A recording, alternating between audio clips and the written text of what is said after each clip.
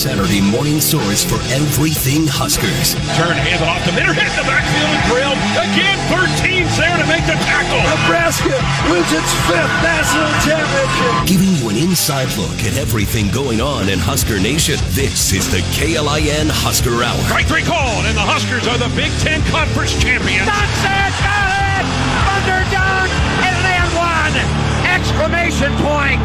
Pump the brakes! Now your hosts, KLIN contributor Cole Stukenholtz and KLIN reporter Matt McMaster.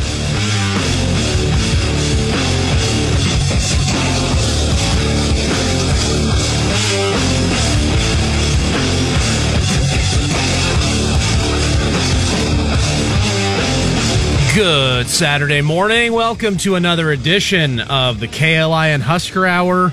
It's a Husker Hoops game day Saturday. 2 of them. We're taking you right up to pregame action. Are we? Yeah, we are. Yeah, it's an 11 a.m. tip-off for the men. They're out in Maryland. Dreaded road game for the Husker men's basketball We can program. talk all about it because guess who wrote an article about that yesterday? This guy. I'm gonna guess This it is guy. that Bears fan gentleman over there. Are we talking about this? You're already dressed in all your Kansas City Chiefs stuff. That's kind of wild. I know, you don't have to pull it down. We're not on stream anymore. It's a nice jersey. Congratulations. Yeah. I do. You know what? We will have a fellow NFC North member, Mike Schaefer. Yeah, I'm going to ask Schaefer about Joining that the because I don't know. program I was talking to some friends yesterday. By the way, I do have money riding on not your game, but I do have money riding on the San Francisco-Detroit game in the preseason. My father and I placed a bet on the San Francisco 49ers to make the Super Bowl. So Just to make it. So pretty good bet. Looking good. 100 to win. I think 100 to win 300 or something like that. So Okay. go now. And I already hate the Lions. We already know my hate for the Lions has already been described in the show very well. They play in my division. They can go kick rocks. We also noted last week that you will not be hedging in that direction either. No. You and I had a great conversation about hedges, and you were like, "What if the Packers were to get there?" And I'd be like, "There is no way on God's green earth would I ever bet on the." I don't know if I ever had to hedge on anything. Maybe I hedge on the Lions. I would never hedge on the Packers though, ever. So there is a different level. Oh, the Packers are the worst. All right. Yeah, no. But the Lions still suck. Still hate the Lions. That's kind of how I feel like the Broncos, they're another level. They're another level. The Raiders also suck. Also suck. And you don't give a crap about the Chargers. No. I don't give a crap about the Vikings. Hey, speaking of the Chargers, Jim Harbaugh. Hey. Spicy. I got a question for you. We can talk about this because this is a Nebraska topic. Yeah. Do you have any sort of feeling? Are you happy he's gone? Are you like, what is your? Because I have a take on it. Out of Michigan? Yeah. I mean, Michigan, I don't think will go. I'm not going to say they're going to go anywhere. Let me say this. They have a lot of infrastructure in place to still be successful. Yes, they're still Michigan. Yeah, but they're still going to be, I think, on another level compared to where Nebraska's at. 2-3 years from now, can Sherrone Moore sustain the level of success that Jim Harbaugh's had in place?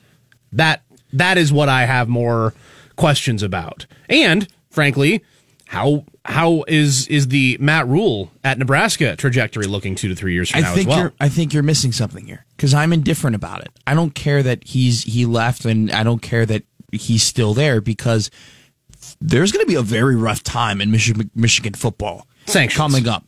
Oh my God! I mean, they're going to get 2 years maybe of bowl ineligibility, maybe even 3 years. I mean, you think bowl ban's coming? Oh yeah. It has to. It has to. I haven't done. I know that bowl in my life, and you have more. I mean, you've had a longer life, so you would know more. But these types of bowl ineligibility bans come from non-football stuff typically. Yeah. Penn State with Sandusky. Yeah. Baylor with Art Briles' situation. Those were the only two that I really remember where bowl ineligibility bans, those were non-football stuff. I don't know what it's going to be, but I feel like this is a big enough violation, at least on the football field, to get bowl ineligibility, in my opinion, pure speculation. Yeah. So whether or not Harbaugh was there or Harbaugh wasn't, Michigan's going to go through a lot of adversity over the next couple of years, regardless if he's still the coach or not. And so I think it's good for him that he left because it's going to be a hairy situation in Michigan, and he's already accomplished what he wants to accomplish. And I think Michigan is going to take the bands and they'll polish off their trophy. But I think for the next 2 to 3 years, I don't think Michigan really is going to be that big of a threat. Harbaugh beat the Rush out the door. Like, they were going to come for him for sure. Well, they had an extension out there for him. Michigan was going to do it. Michigan was trying to keep him. They came to an impasse on something with the contract. Anyway, even if that stuff does come down for Michigan, it's not going to apply for 2024. Maybe not even 2025. Yeah, but NCAA eventually, it's like the ice age when they're just trying to. Eventually, you might have a bowl ban. You might have scholarship reductions. Big time. That sort of thing could come. They're going to lay especially if they don't strip the championship away, which I don't think they will, and I don't think they should. Well, I think they actually might, and I don't think Michigan fans care. I don't think they care either. It's the same thing. They got what they wanted. Do you think they care about the Fab Five? They don't. They still count that as a Final Four. The Fab Five was actually at a game recently, not too long ago. Yeah, they did. Alrighty, Nebraska basketball. Yeah, in terms of Big Ten basketball, what was your favorite Rienk Mast bucket on Tuesday? You've got a lot to choose from. I think everyone will probably expect the shimmy step back 3-pointer. That was a good one. I really liked it, and call me a nerd. I think it was like his 6th point, and no one knew it was his night yet. Where he just had a really strong drive to the basket with a left-hand finish. It was the lefty drive. Yeah, the lefty drive. It was just that was my favorite bucket because those are the types of buckets that are the most efficient, and then he's going to need to produce more in order for Nebraska to have success. I always love it when he does a baby hook too. I just think it's so he had funny. one of those. The European baby hook goes down in the Matt McMaster basketball obscurity love list of just things that it's just so funny how like no one else uses baby hooks except for European big men. And I just think it's great. I just think it's funny. You have also the pantheon of his 3-pointers. You mentioned the step back, which was phenomenal. I mean, why not? When you got a center who can just bomb him from 3. Why not? Step back. You have the one where he's at the top of the key. He's looking for a pass. He's looking to see if they're going to defend him. They're not going to defend me. Okay, I'm going to shoot it. Bam. Then you have a couple of just no doubters. Well, he sets the screen. They kick it over to him, and he just shoots.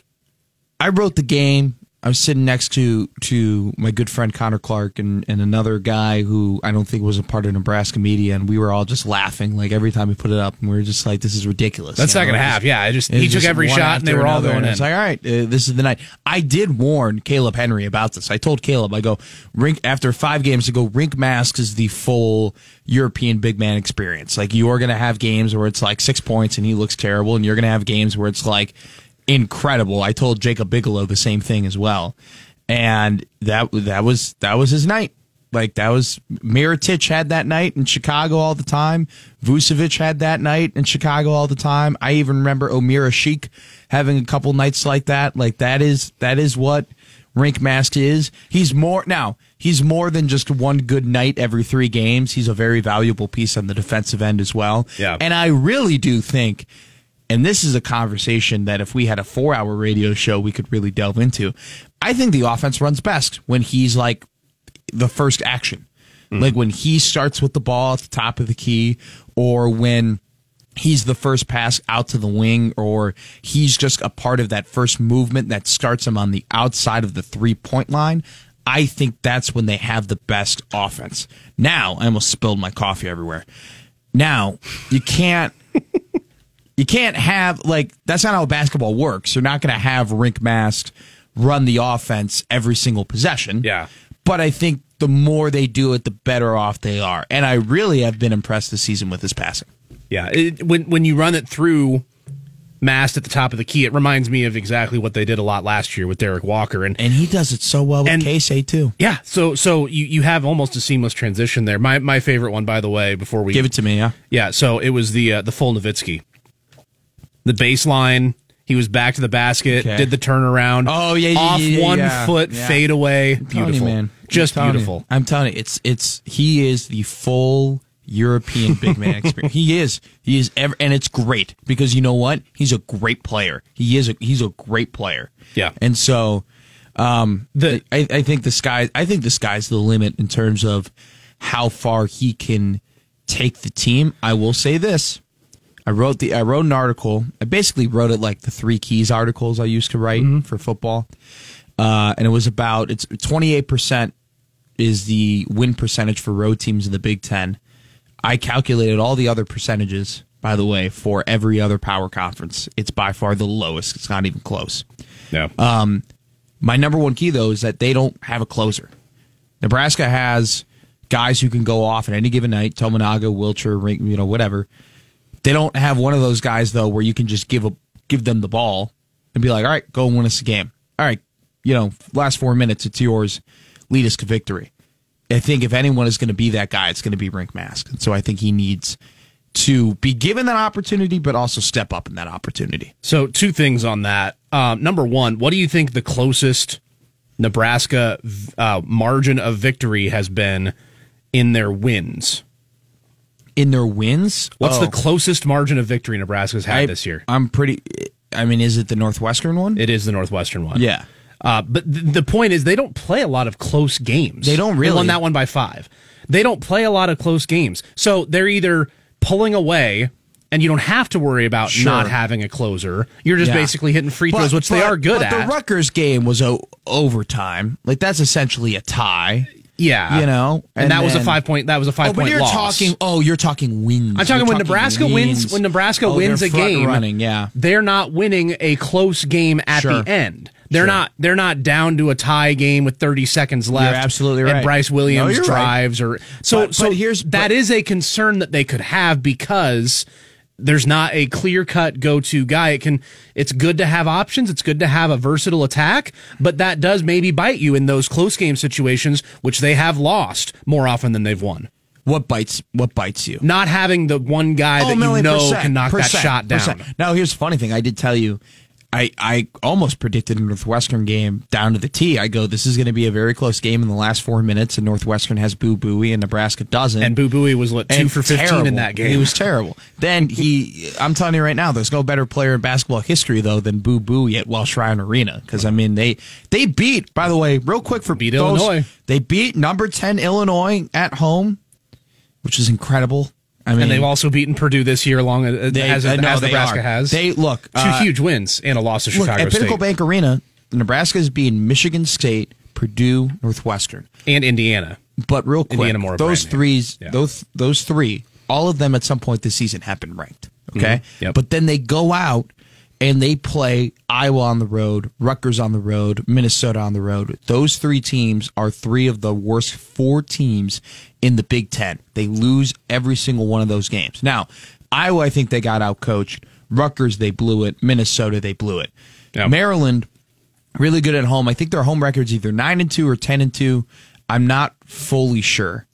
But they did beat Iowa over the weekend at home. So I think it might be 10-2 now. Yeah. Jameer Young is one of the best players in the country, period, end of story. It's going to be a difficult matchup today. I think it's going to be a more difficult matchup than the previous games that they've lost. I don't think it's as bad as Wisconsin, because Wisconsin is a better team, and the Kohl Center, has always been a slaughterhouse for just road teams to go in and play.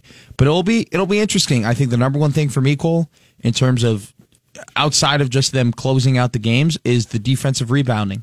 They are one of the worst defensive rebounding teams in the country. They really shouldn't be, with the amount of size that they have, not only from their 4 and their 5 and Alec and Mast, but also they have big size at their shooting guard and guard, or both guard positions. So they need to clean up the glass. But this is we can say it, Nebraska basketball is a good team. It's a good team, and it's a team that should make the NCAA tournament. But should is a word that I think we throw around Nebraska athletics a little bit too much for my liking, so I'll refrain from that. Yeah. We are taking you right up to pregame coverage here on KLIN at 10 a.m. You'll start hearing Ken Pavelka and Jake Muehlheisen. We're here with you. Until then, Juwan Gary's status has already been determined. We'll tell you what that is for this game coming up. And Mike Schaefer from Husker 24/7 will join us. He's got some thoughts on Husker hoops.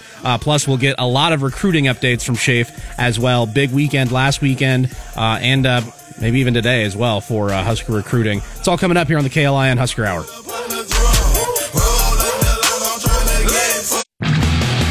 Giving you an inside look at everything Huskers. This is the KLIN Husker Hour on 1499.3 KLIN.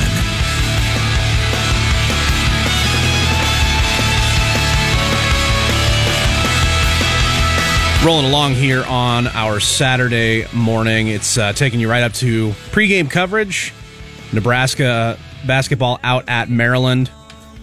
And part of the 24/7 Hoops cast is Mike Schaefer. He joins us. You know him very well from all of his recruiting coverage, but covers Husker Hoops as well. Schaefer, how you doing this morning? I am good. How are we doing here? Schaefer. How you doing, buddy? Hello, Matt. How are you? I'm great. Hey, real quick, my dad calls me before every single show, and he always gets the rundown, and I go, yeah, Schaefer's coming on, the Minnesota guy's coming on today, and he goes, yes, let's go. So there you go. You're the first person to ever get an excited reaction from my dad about a guest. So congrats. That's because he knows that I'm not supporting the Lions today either. Thank God. Is it just me? Do you also hate all your division opponents? I think it's you're supposed to. I don't understand this, everyone should feel good about Detroit. No, I don't feel good about it at all. Absolutely not. No, because here's what, I don't know where you're coming from, but where I'm coming from, they've been the laughingstock my entire life, and if they win the Super Bowl, it's going to be now the Bears are just the laughingstock, and it's going to be so annoying. And I'm sure for you've had great teams and who haven't won the Super Bowl, and then Detroit gets 1 year and they win the Super Bowl. I bet you're going to feel pretty crappy about that too. Part of it for me is that I don't really think that they're great. I don't think they advantage of the fourth place schedule. They've won a bunch of games against bad teams. I agree. They had a pretty easy road here to the NFC Championship. Absolutely. They deserve to be in the playoffs. No, they're frauds. They're frauds. They're frauds. They're frauds. Yeah, I don't know if I would call them frauds, but they're definitely not. I don't think they're Super Bowl worthy. But no, you gotta maximize your shot when you get it, right? That's how these things work. Absolutely. Yeah, well, hey, one thing we can all agree on today. Go Chiefs. No one agrees on the Chiefs. No. Nobody cares. No one wants to talk to him. I am so tired of the Chiefs. I'm so tired of Cole. Yeah, well, that's understandable. And it's not fair. I appreciate that they have this success, right? Because you need measuring sticks in sports. And I was never someone who hated that Alabama was good. I just got tired of seeing them in the championship game every year. But then it also really mattered when someone got through them. So whenever if the Bills ever do this, or if Lamar today and Baltimore are able to knock off the Chiefs, it does mean more because of all of that history, and it's just a really big deal. But man, if this is the worst Chiefs team in this stretch, and if they're still able to make it, it'll be absolutely ridiculous, Schaefer. I said the same thing to someone yesterday. Bad for society. It would be terrible. Basically, take a C+ team with Patrick Mahomes to the Super Bowl. It's ridiculous. It's a loaded AFC. It's ridiculous. I don't know that I can handle it. It's bad for the future. The Chiefs are the Golden State Warriors. It was cute at first to see a middling franchise without a lot of success be really good, and now it's just really getting annoying. You're just absolutely tired of it. Yeah, I mean, I appreciate them more than I appreciated the Warriors because really, who cares about the NBA? Who cares? Nebraska. Who cares? But Cole, I can't wish you any luck or success for yet another year. I think we're now 5 years into this where I'm just rooting against the Chiefs in the playoffs. It's gone very well for me. It's gone great so far. Keep it up. I appreciate it. Hey, Matt and I had this discussion just a minute ago here. What was your favorite Rienk Mast bucket from Tuesday's exhibition? It was exhibition. Wow, that's just going in on Ohio State basketball. Just a shooting clinic. Just comparing them to Doan is what I'm saying. Honestly, this sounds really stupid. It was the first one because he goes up and he takes it, and I'm just thinking to myself, bro, you've missed 79% of your shots here in the last 2 weeks. What are we doing? And he just catches it, and you could see, because his very next one came from the same spot, you could just see his confidence from that spot, center, top of the key, just centered with the basket, was 100%. He basically just knew both times when those left his hand that he had nailed them. And I don't even think either one of the first two touched the rim. And then the remarkable thing is okay, he hits those first three from the same exact spot. He starts moving around at that point. You're okay, this guy's on one. And that's always fun to watch in basketball. It was also fun because CJ Wilter sort of had that going on too. Where he hit those 2 threes in the corner. And then he had an opportunity for a third, and he pump faked the guy, and he drove in and ended up passing it away, I think. But, for Nebraska, first of all, it's rare when you have multiple guys on the same team that are making shots at the same night. But it's always fun when someone's just kind of on fire and they're just letting it fly. Like normally it's the other way around where you're like, all right, this guy's missed his last 4, but he is due. Yeah. So it's slightly more fun to experience it when the guy's gone 4 straight and you're like, can he do 5? Yeah. Can he do 6? And he kept taking them too, Mike. And it's just like you knew they were going in, and then they did go in. It was ridiculous. Yeah, it's wild because, like I said, that guy. I mean, he was coming off of probably the worst week of his collegiate career with the games against Northwestern and Rutgers. I mean, he was for someone that you would widely regard as been the critical factor in making this offense run the way that Fred Hoiberg wants. He was a net negative for an entire week of basketball. Mm-hmm. Turns around Tuesday at home.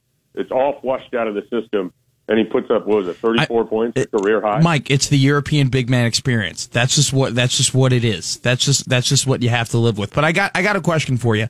Jordan Cornette, he's a college basketball reporter, came out and said, look, if we played the NCAA tournament at Pinnacle Bank Arena, Nebraska's your national champions. Yet, when this team goes out on the road, it's quite the opposite. Do you have any answers for us here? Like, why do you think it's such a stark contrast between Nebraska's play at the Vault and Nebraska's play literally anywhere else?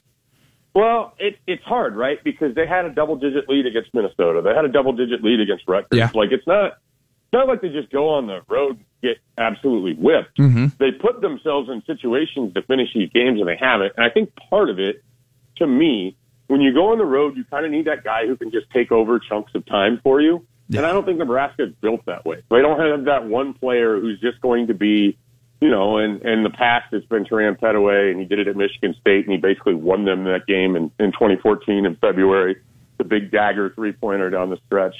James Palmer has taken over games for Nebraska.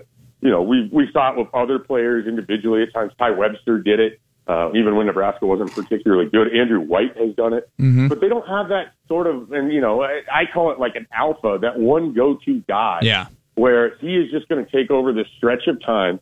And even though you're in this, like, funk, and we saw it against Rutgers, we saw it against Northwestern at home, too. So it's not just a road home split. You've got to have that guy in the, when your team is not putting up baskets, when you haven't had a field goal in 4 minutes, you need to have that one player that you can go to and basically be like, okay, get me a basket. And it should probably be Bryce Williams. And I just don't know that he has that.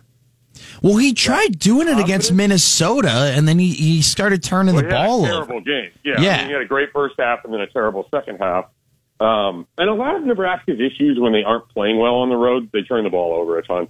I mean, they don't have a true point guard. I think that hurts them. It does. I think they don't have that guy that's just like the floor general on this team. I tell people this, and it's really weird. I think they're the most talented team Nebraska's had in a long time, but it's through the virtue of having like 7 guys that are really good in their roles and don't overdo what they're supposed to do most of the time. But none of those guys are just like your straight up best player on the court without question. Because you get these moments where you have Rienk Mast for 34 points and you had C.J. Wilcher go off, but Keisei Tominaga only played a handful of minutes and didn't really do much. But then you needed him to finish that game against Northwestern. And you needed, Josiah Alec to give you that first. Like, so you have this team that's built in a way where, one individual piece, if he's off, the rest of the whole can pick it up. But sometimes you need that one individual piece to pick up the rest of the whole. So it's just sort of it's a weird conundrum to have. I mean, and I just hope that at some point it clicks for Bryce Williams, because I think he can be that guy. If someone was going to elevate themselves to sort of be the guy you want to take the final shot, the guy that you want to end this ice cold run, the guy that can sort of do it, it'd be a 3-level scorer like that. I think he has the game to do it. I don't know if he has the mentality yet to where he's comfortable doing that. At least not at the Big Ten level. Joined by Mike Schaefer of Husker 24/7 here on the KLIN Husker Hour. Schaefer, let's transition over to football. We've got as some people might recall, the old school signing day coming up here in early February. Keona Wilhite is a big target for Nebraska. I want to talk about 2025. We've got a big junior day in the rearview mirror now from last weekend. A lot of visitors, a lot of momentum in recruiting after the Dylan Raiola coup. Give me let's do it this way. Give me one or two really good storylines that you're seeing kind of develop that maybe aren't getting a lot of play from coming out of this junior day. Yeah, I mean, we'll give you one from down in Florida. I think Cortez Mills is a wide receiver to watch that could end up in this class for Nebraska. He's a top 247 guy for 24/7 Sports. The other visits he's taking here this spring include Georgia, Clemson, and LSU. Okay. So, and Nebraska, he has said after this recent visit, is very much at the top of the list. He was coached by Philip Simpson, who's a defensive quality control coach for the Huskers who goes on the road, sometimes recruiting down in Miami. He's really well known in that area. He's friends with guys like Corey Collier and Dwight Boodle and Willis McGahee and Ja'Cory Barney. But they all kind of know each other because they grew up sort of playing in these 7-on-7 events and against each other and with each other at these Miami schools. And so there's a real comfort level that Cortez Mills has already. And, oh, by the way, he's a wide receiver, and Nebraska picked up Dylan Raiola. So, and they need wide receivers. So he very much knows that he would be in demand in Lincoln. I think he really loved his visit. Like, cold didn't bother him. He had a great mentality on it. Some of these guys down in Florida have really adopted this. I don't know if it's Nebraska kind of preaching it, but it's definitely the mentality of you look at these NFL playoff games, you got to play in it, you got to live in it at some point. So why not just do it at a place where you want to be at, regardless of what the weather is? And I think that's a good way of looking at it. So I don't know that it means they're going to get Cortez Mills, but I think this is someone to keep an eye on the radar. If it happens, I would suspect it happens sometime in that April, May, June run when they're going to have official visitors. They can have official visits start in April. We don't know yet if that's what Matt Rule wants to do. They set it all up for June of last year, and then they had that big weekend at the end of the month. But Cortez Mills definitely one to keep an eye on. And then I'm going to group a bunch of players together. There's a lot of talent and this is 25, 26, 27. There's a lot of talent in and around the Kansas City, Kansas area, and that if you extend that down south or, into sort of Lawrence and into different areas in Kansas, into just south of Kansas City and Missouri, there's just a lot of talent that proximity-wise Nebraska is very close to. And we saw last year with Grant Bricks that if they get their, hooks in, they can really make it happen, even against Oklahoma, even against Kansas State, and in that case against Alabama. And so I think as you look at this, Nebraska's got a lot of talent relatively close to it, but they haven't put in the work previously. They don't have the great, relationships that they used to have in the Kansas City, Missouri area. They don't have the players coming out of there like they used to. They have some guys.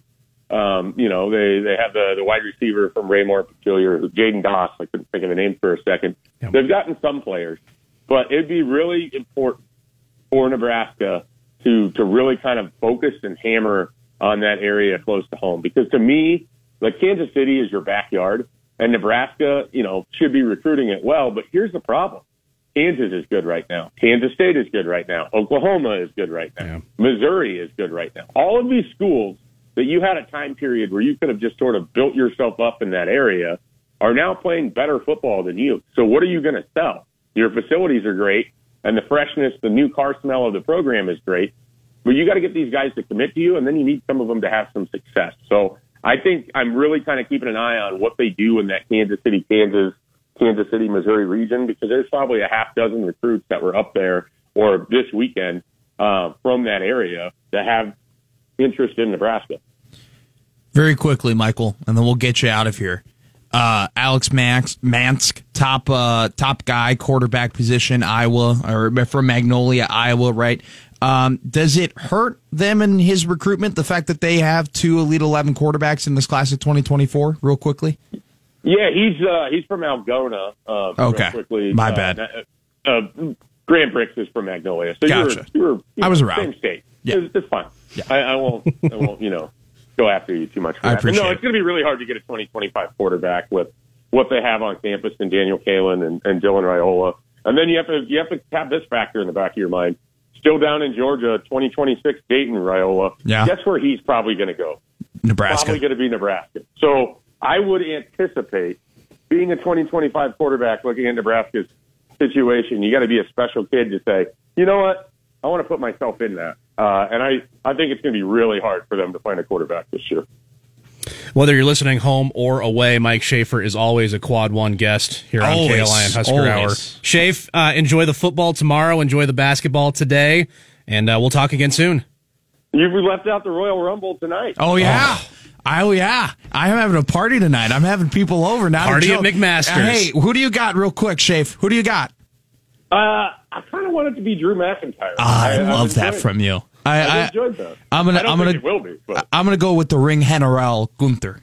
That's who I'm going with. That would be a surprise. I would love that. There you go. Sorry, you wouldn't. I'm going to go with Patrick Mahomes. There you go. There it is. Thanks, Schaefer. We'll talk later. See you guys. It's always fun having him on.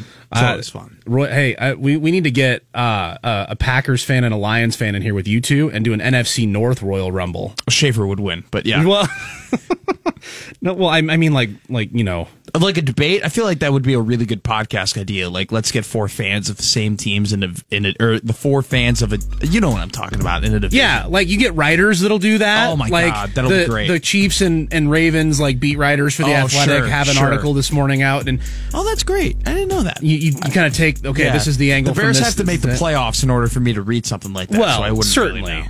Maybe you can get like some draft content. You know, like I'm so excited for grade the this draft. cool draft the Bears just did. So excited. They're still not going to make the playoffs. I've been doing the PFF mock drafts on my own recently. I keep trading the pick. Yeah. All right. Hey, we got more Husker hoops to get to. We're going to talk women as well here when we come back. More to come here on the KLIN Husker Hour. Giving you a complete review of the Huskers news this week. This is the KLIN Husker Hour on Lincoln's Husker Radio, 1499.3 KLIN.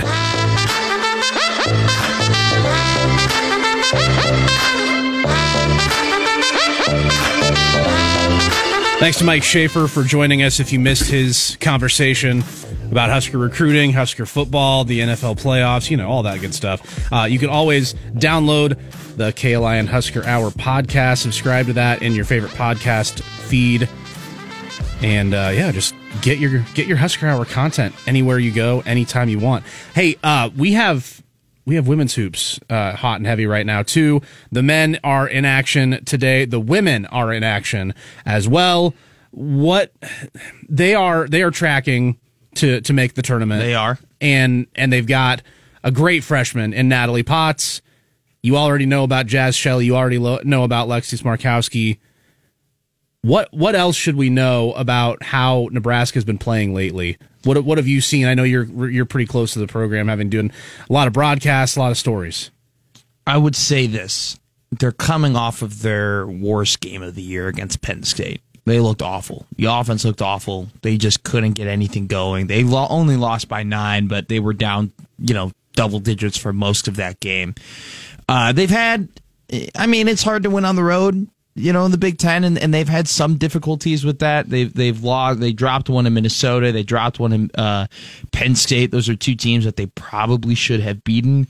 In all honesty, they're 13-6 right now. They're home stretch against Purdue, Rutgers, and then they have like a away game in Michigan. But like after this Iowa game on the road, which is going to be an incredibly difficult task, their Purdue, Rutgers, Michigan slate is going to be really important, and if they're going to make the NCAA tournament, and they have a pretty favorable schedule on the back half, toward February.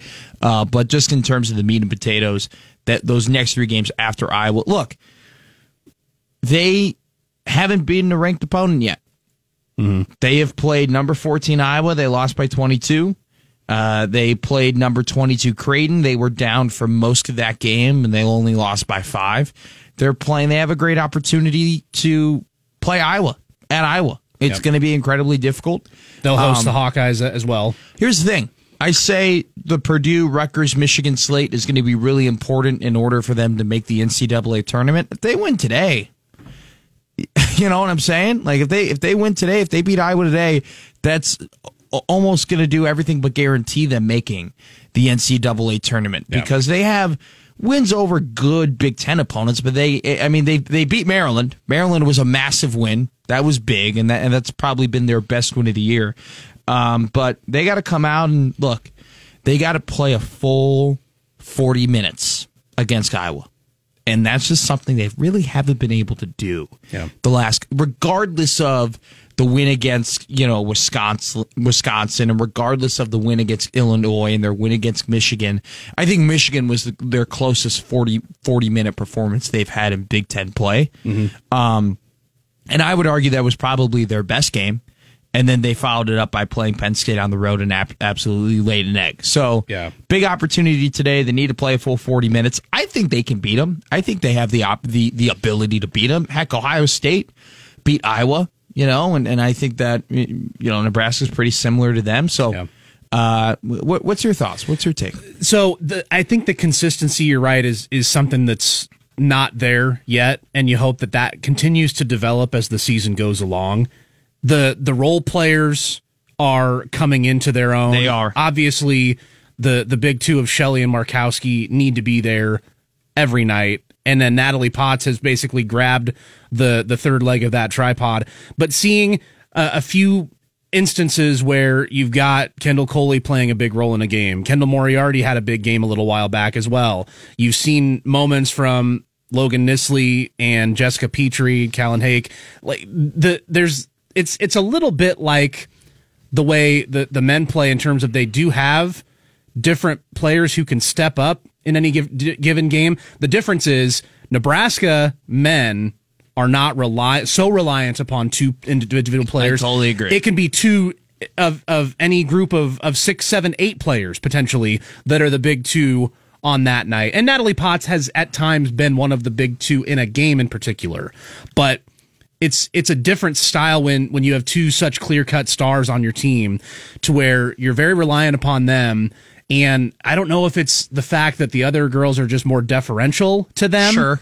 Or if they're just trying to find their spots, right? And make sure that they're doing what they're coached to do, and they are trying to just kind of supplement what Shelley and Markowski I think give. the big thing is that any night, any of those role players can go off and have massive games, but the problem is that they have to take shots in order for them to find out if it's their game, and in doing so, they lose a couple possessions, and that's kind of when you have those droughts.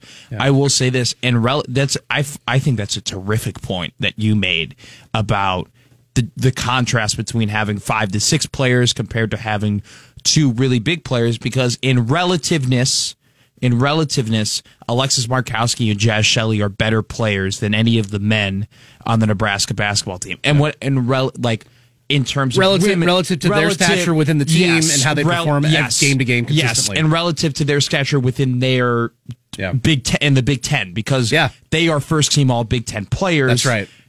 Once again, I'm not saying that Jazz Shelley is a better basketball player than Bryce Williams. I'm just saying relative to, their sports, which they play, Jazz Shelley and Alexis Markowski are better than any of those guys, And so I think you're absolutely right. It's weird, when you have those 2 players like that, and it's like, if they're not clicking, then you're like grasping for straws, right? And there have been points throughout the entirety of Alexis Markowski's career and Jazz Shelley's career here at Nebraska where they are the best play. They look like the best player in the country. They look like a player who is at Caitlin Clark's level. Jazz Shelley has made like 9 3-pointers in a game.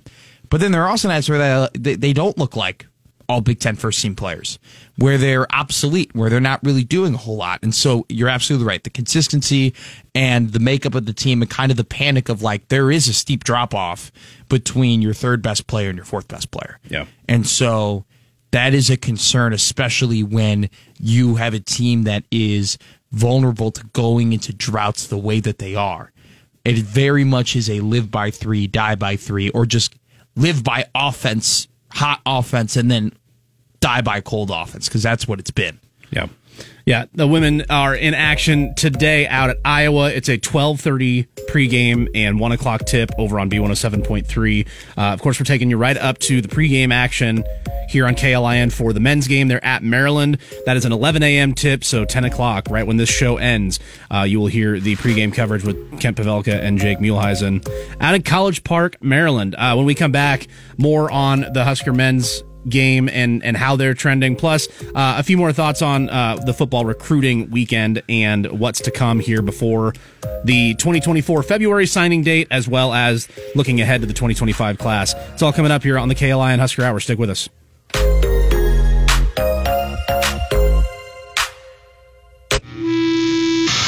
Husker football, basketball, baseball, and beyond. This is the KLIN Husker Hour on 1499.3 KLIN. Let's change the subject to someone else. You know, lately We talked to Mike Schaefer earlier today, got into a little bit of recruiting discussion, and there are some big targets, obviously, within Nebraska's sights for 2025. I want to touch on, before we get to some 2025 guys, the biggest target left for 2024, and that's Keona Wilhite. This is a guy who is committed, and maybe I don't know if he signed with Washington. No. He was just committed to them and then decommitted after the Kalen DeBoer move to Alabama. I actually don't know. Regardless of whether he signed or not, he would have been released from that signature because of the coaching change. Yes. And so he is making the rounds. He's getting a lot of attention, and he's honestly the last big target for 2024 that we are aware of for Nebraska. Kenny Wilhite. Is there a connection there between? I don't know. Neither do I. Should have asked Schaefer. We should have. It's a unique last name. Yeah. Anyway, so Wilhite has visited Michigan State. He is getting an in-home from UCLA. Also is considering Texas.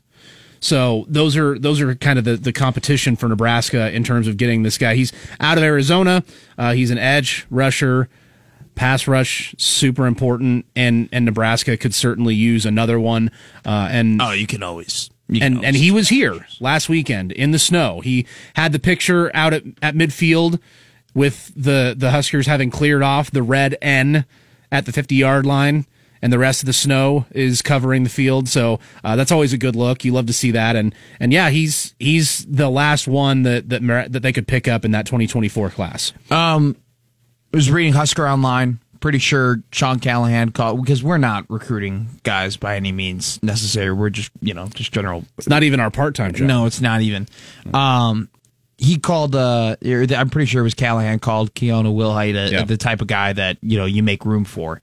And it was just very curious to me that you have this February signing day and you're still going after 2024 guys, regardless of the fact that these numbers are really, really getting high in terms of scholarships and making moves and such. But, kind of looking at his rating, looking at, going to Washington, very highly touted recruit. Can't get enough defensive ends. So if this is a guy that the recruiting people are saying that Nebraska should go after, well, Nebraska should go after and then figure out the rest. They always say, what is it? Don't ask for permission, ask for forgiveness. I think they'll figure out the scholarships on the back end and just give the guys who are the best players. So it's a last minute kind of hit, trying to go after a guy, and I think it's good. It's the aggressiveness of this recruiting. So I love how aggressive this staff is at recruiting and how there's no fear. They're willing to go after any guy that shows any sort of interest in playing for them. So yeah. Yeah. Look, as a guy who's turning 40 this year, you know how they say age is just a number? Yeah. At this point, the scholarships, it's just a number. It's not really. You know what? Here's the thing. If the money's there in NIL, it doesn't matter. But, okay, everyone who I've ever, listened to or talked to about, whether it be in the media or so on and so forth, they're all like, don't worry about the scholarship numbers. Don't worry about it. And I wouldn't. It'll work itself out. Listen. I wouldn't if they were at like 92. Or if they were like at 93. You can figure that out. They're at like 105 at this point. Like they even brought on 6 transfer targets after being close to 100 on just your actual scholarship players, high school recruits, whatever. So, it'll figure itself out. It'll be interesting though. I think you got to think that there's going to be a lot of activity in the spring transfer portal. Yeah, I would certainly think so. More so than people are going to anticipate. Yeah, in my opinion. For 2025, real quick, there is an in-state walk-on commit that is Norfolk tight end Rowdy Bauer. Give me a guy. What a name! Give me a Nebraska kid named Rowdy all day. Yeah, so he's actually a member of the 2024, of the 2024 recruiting class. So that is a walk-on commit into the class of 2025. So I found this in the Lincoln Journal-Star article. I believe this was Luke Mullen, our good pal, our very good friend, Luke Mullen. He points out there's a target for 2025 out of Goodland, Kansas. Do you know which Husker great came from Goodland, Kansas? No, Matt? Why would I know? You would. You go ahead. Brooke Behringer. Oh, I do know Brooke Behringer. Yeah. From Goodland, Kansas. So this guy is a 2025 tight end. His name is Lincoln Cure. Cool. He's a top 50 national recruit and the number 2 tight end prospect in the class of 2025. This team in tight ends, man. They just they're trying to be a factory. Rob Dvorak and Evan Cooper went to see him earlier this week, and he's actually set to be in Miami this weekend. Okay. So a target from a place that Husker fans would know well. Schaefer, we talked about Cortez Mills with him. There's also Palatine, Illinois. Do you know that? Yeah, is that a Chicago area? Not really Chicago area. No. Well, I mean, it's closer. It's like 45 minutes away from where I am when I'm like 10 minutes away from downtown. So it's like, it's in the Arlington Heights. You wouldn't know. Who cares? It's west. I think I know where Arlington It's west. Northwest Arlington Heights is. Yeah. Jalen Williams, defensive lineman out of Palatine, 4-star recruit. Nebraska first offered him last May. He's in the top 250. He is expected to be here this weekend. Wisconsin is also in on him, as is Michigan. Yeah, I mean, they're in on Wisconsin and Michigan are on every single Illinois prospect known to man. So we say all that to say it's a very busy time in recruiting. Nebraska's staff this is their second season, right? They're able to kind of get ahead of the game now. He just goes to Palatine. Wow, good for them. They're not. I mean, I thought he would go somewhere else. I didn't know he would. Never mind. I was just Illinois. See, I keep track of the old school Nebraska roster in their hometowns. Sure. You keep track of the Chicago area guys. Maybe. Should we start doing that? We play a role. Everybody's got a job to do here. I guess. It's all good. Hey, let's wrap this thing up with some Husker hoops. We're taking you right up to pregame coverage at 10 a.m. It is an 11 a.m. tip out at Maryland. Big game. Can Nebraska get a road Big Ten victory? We have another shot to see if they can do it today. We're going to wrap up the show right after this with our thoughts on the Huskers out east. Right after this on the KLIN Husker Hour.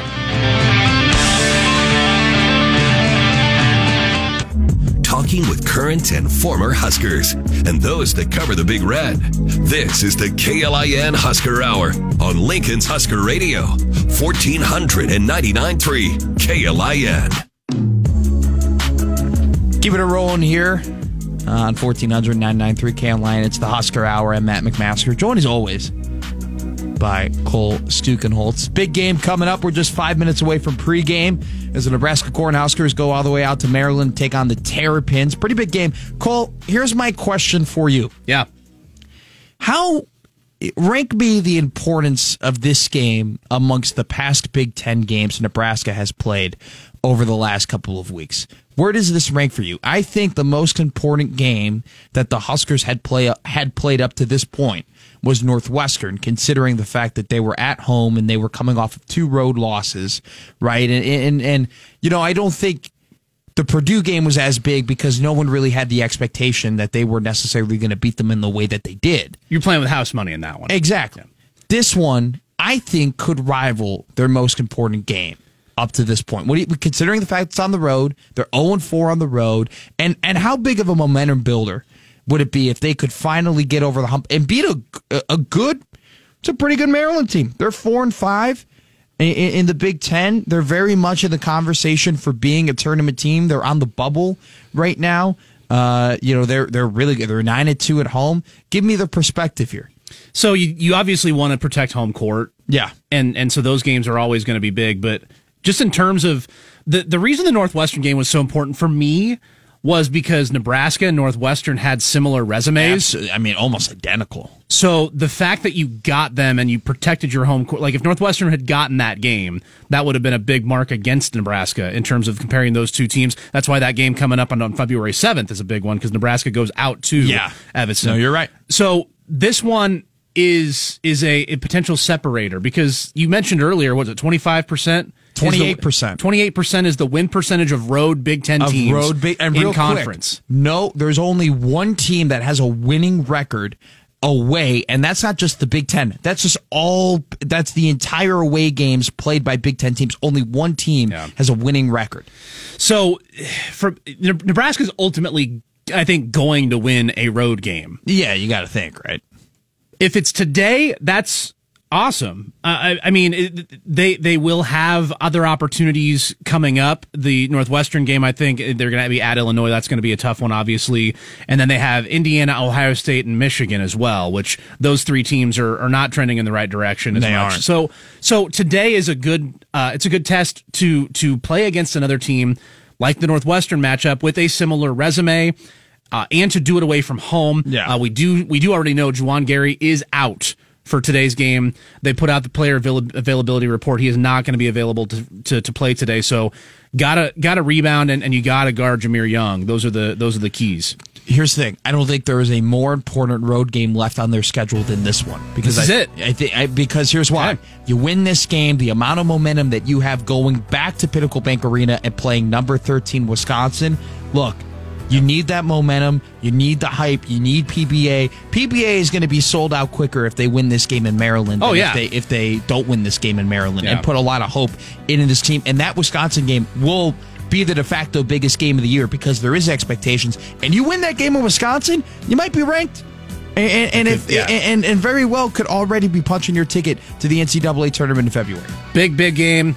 We got pregame right after this. Don't turn that dial right here on 99.3 and 1400 KLIN. Thanks to Mike Schaefer who joined us.